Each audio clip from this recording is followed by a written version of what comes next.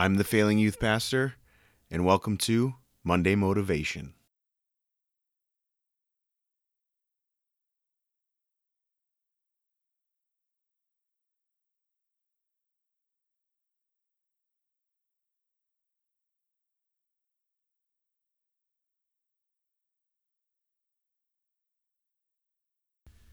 Well, welcome to episode number 2 of Monday Motivation. I am your host, Travis Berry, aka the Failing Youth Pastor. I wanted to do a regular Failing Youth Pastor podcast episode this week.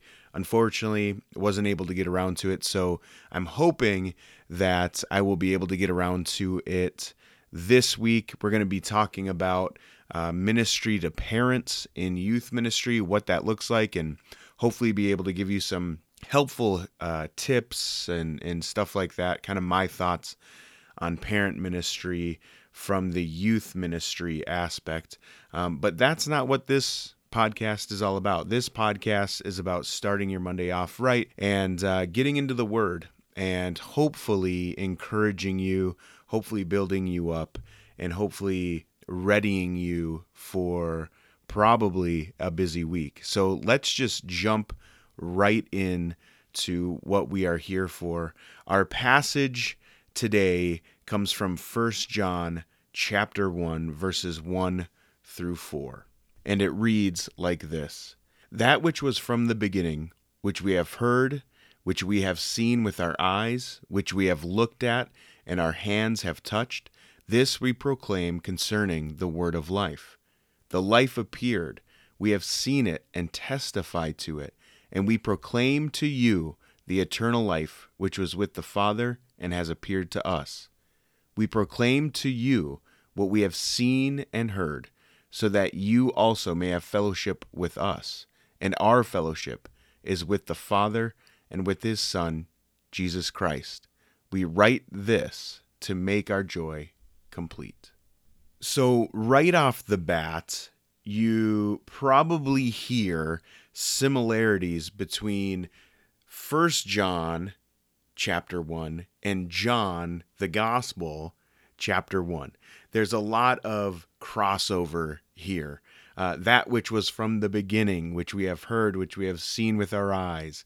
And John refers to Jesus as the Word of life. So in the Gospel of John, he starts off his Gospel talking about the Word, how the Word became flesh. Here we see him take life and add that on, Word of life. And of course, Jesus is referred to as life. He's referred to as the gate. He's referred to as the way, truth, and the life. And so here, John is taking word and life and he's kind of mashing them together. And so there's a lot of similarities between this and the Gospel of John. But what I want to point out in this first verse in particular is the fact that we ought to have confidence, and we have amazing reasons to have confidence in our faith in Jesus Christ, in our trust in him. And one of the things that I come back to over and over and over again when I'm talking with atheists or when I'm talking to other people who are maybe skeptical of the Christian faith, I come back to the testimony of the eyewitnesses of Jesus. The guys who are writing a lot of these epistles, who are writing in the New Testament, are people who actually witnessed Jesus. They witnessed the miracles. They witnessed the teaching. They witnessed Jesus's ministry, and they witnessed his death, burial, and resurrection. So for me, I take these men's testimony. Yeah, that's right. I take these guys' English. It's hard. What can I say? I take these men's testimony very seriously, and here's why. What John is saying here in the first verse, and let's go ahead and read it. That which was from the beginning, which we have heard, which we have seen with our eyes, which we have looked at, and our hands have touched, this we proclaim concerning the word of life. What John is saying here is, look, we saw Jesus. We spoke with Jesus. We saw him heal lepers. We saw him raise Lazarus from the dead. We saw him do amazing works and teach the word of God faithfully, but we also saw him after he was risen from the grave. We saw him after he had died.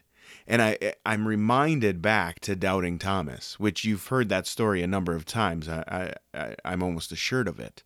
If you're listening to this podcast, you've probably heard that story. And I'm reminded of that when John says here, we have looked at and our hands have touched. Doubting Thomas gets the news, no, Jesus rose from the dead. And all of his brothers, right, these people that he knows are telling him, look, dude, Jesus rose from the dead. We talked to him. We saw him. We touched him. He rose from the dead. And he's like, I don't believe it. I don't believe it. Unless I see the holes in his hands, unless I'm able to touch him, I'm not going to believe it. And Jesus comes to Thomas. He's like, here, touch. Now believe. And blessed are those who have not seen and believed. What we have as evidence is the fact that these men are testifying to this truth. And what I love about the early eyewitness testimony that we have as Christians is the fact that these men had no reason to lie.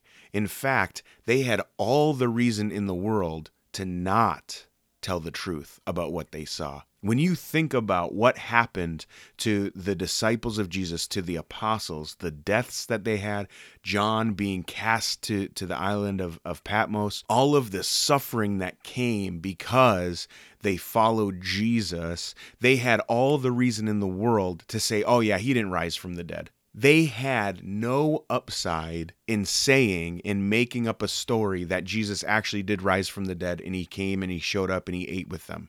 There's no upside to that story for them personally. There just isn't. And so these men saw Jesus, ate with Jesus, touched Jesus after he had risen from the grave. Friends, you have all the evidence in the world to have confidence in Jesus Christ. You should be confident in the word of life because he is life-giving. Because he rose from that grave, you and I get to have life. And we can trust in that because faithful men have testified to it and they gave up everything to follow Jesus Christ and to tell us the truth. Verse 2 and 3 read like this: the life appeared, we have seen it and testified to it. Of course, obviously hearkening back to Jesus, John is kind of reiterating here. We've seen Jesus, we talked with him, we walked with him, and now we're testifying to it. We proclaim to you the eternal life, which was with the Father and has appeared to us. See, for John, Jesus isn't just life. He is eternal life. Eternal life is found in Jesus and in Jesus alone. And that eternal life appeared to them.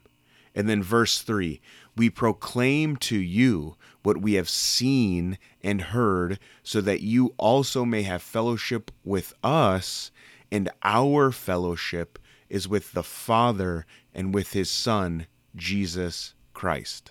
So there's a lot here in verses 2 and 3 that I could dissect and take a whole lot of time talking about. But what I want to focus in on and zero in on is fellowship. John says, we proclaim to you and have seen and heard, so that you may also have fellowship with us. And our fellowship is with the Father and with his Son, Jesus Christ. When we have fellowship with the Father, and that's a beautiful word, that's more than just a relationship, right? That's more than just mere communication.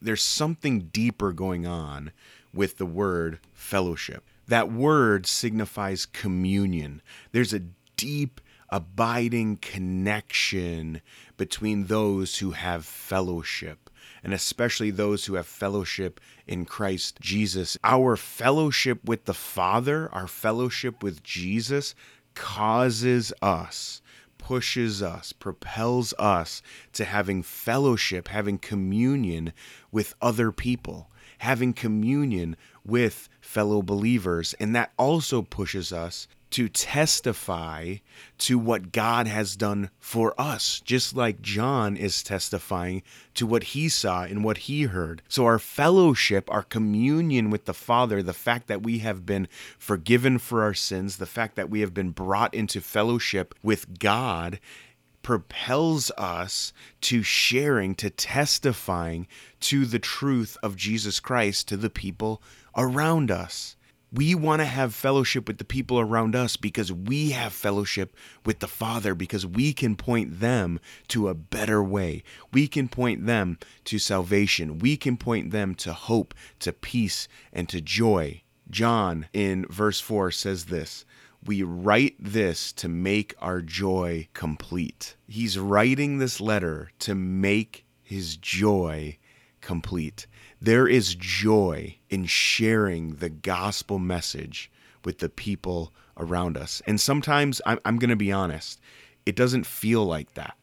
It feels like a challenge. It feels like I have to push myself to do it, to even have spiritual conversations sometimes. It's much easier to talk about the weather or your favorite sports team. It's easier to talk about that stuff, that surface level stuff. But we share Jesus out of joy, out of an amazing joy that we have because of God's amazing grace for what he's done for us. We don't do it out of a sense of paying him back. We don't do it out of a sense of sheer duty. We do it because we have joy. And if you have joy, you have everything. You have what the world needs. The world doesn't need simple happiness. They need joy that can only be found in Jesus Christ. Live in that joy. Walk in that joy. Talk with that joy. Act in that joy. Joy is amazing. And you know what? It's also contagious. When you have joy, other people will take notice. Matthew Henry is probably one of my favorite commentators on the scriptures. And one of the reasons why he's one of my favorites is because you can get his whole commentary on the Bible absolutely free. If you go to Bible Gateway, if you go to any of these online apps, they're going to have Matthew Henry's commentary. And the dude is absolutely solid. I love some of the stuff that he writes. And on this passage, he wrote this: "The gospel dispensation is not properly a dispensation of fear, sorrow, and dread, but of peace and joy." And then a little bit later, he says this: "The mystery of the Christian religion is directly calculated for the joy of mortals. It should be joy to us that the eternal Son should come to seek and save us, that he has made a full atonement for our sins, that he has conquered sin and death and hell, that he lives as our intercessor and advocate with the Father." Christian, have joy. Take joy. In the hard times, take joy. In the great times, take joy. No matter what comes your way, no matter what hardship you face, no matter what trials you face, no matter what suffering you're going through, take joy. You have been purchased by the blood of Jesus Christ. You have an intercessor before the Father. You have an advocate who has bled and died for your sin. Take joy. The mystery of the Christian religion is directly calculated for the joy of mortals. The gospel was directly calculated for the joy of you and me. We ought to live in joy. This Monday, as you move into the week, have confidence in Jesus, have confidence in your faith, in your trust in him. Have fellowship with God and fellowship with believers and those around you. Share Jesus through the joy that you have, through the fact that you have been saved. That ought to create joy And when you have joy, people will notice. Let me pray for you as you enter this week. Father, I pray a blessing over all of those who may hear this. I pray that as they start off their week, that they will not live in fear, that they will not live in a state of hopelessness, but rather in a state of hope and in a state of joy. May they shine the joy that you have for your children to the world. May they have confidence in your Son, Jesus. May they fellowship well with you and with their congregation, with their church, with the people around them. And may they have joy that is contagious. Walk with them, bless them, be with them. In the name of Jesus, amen.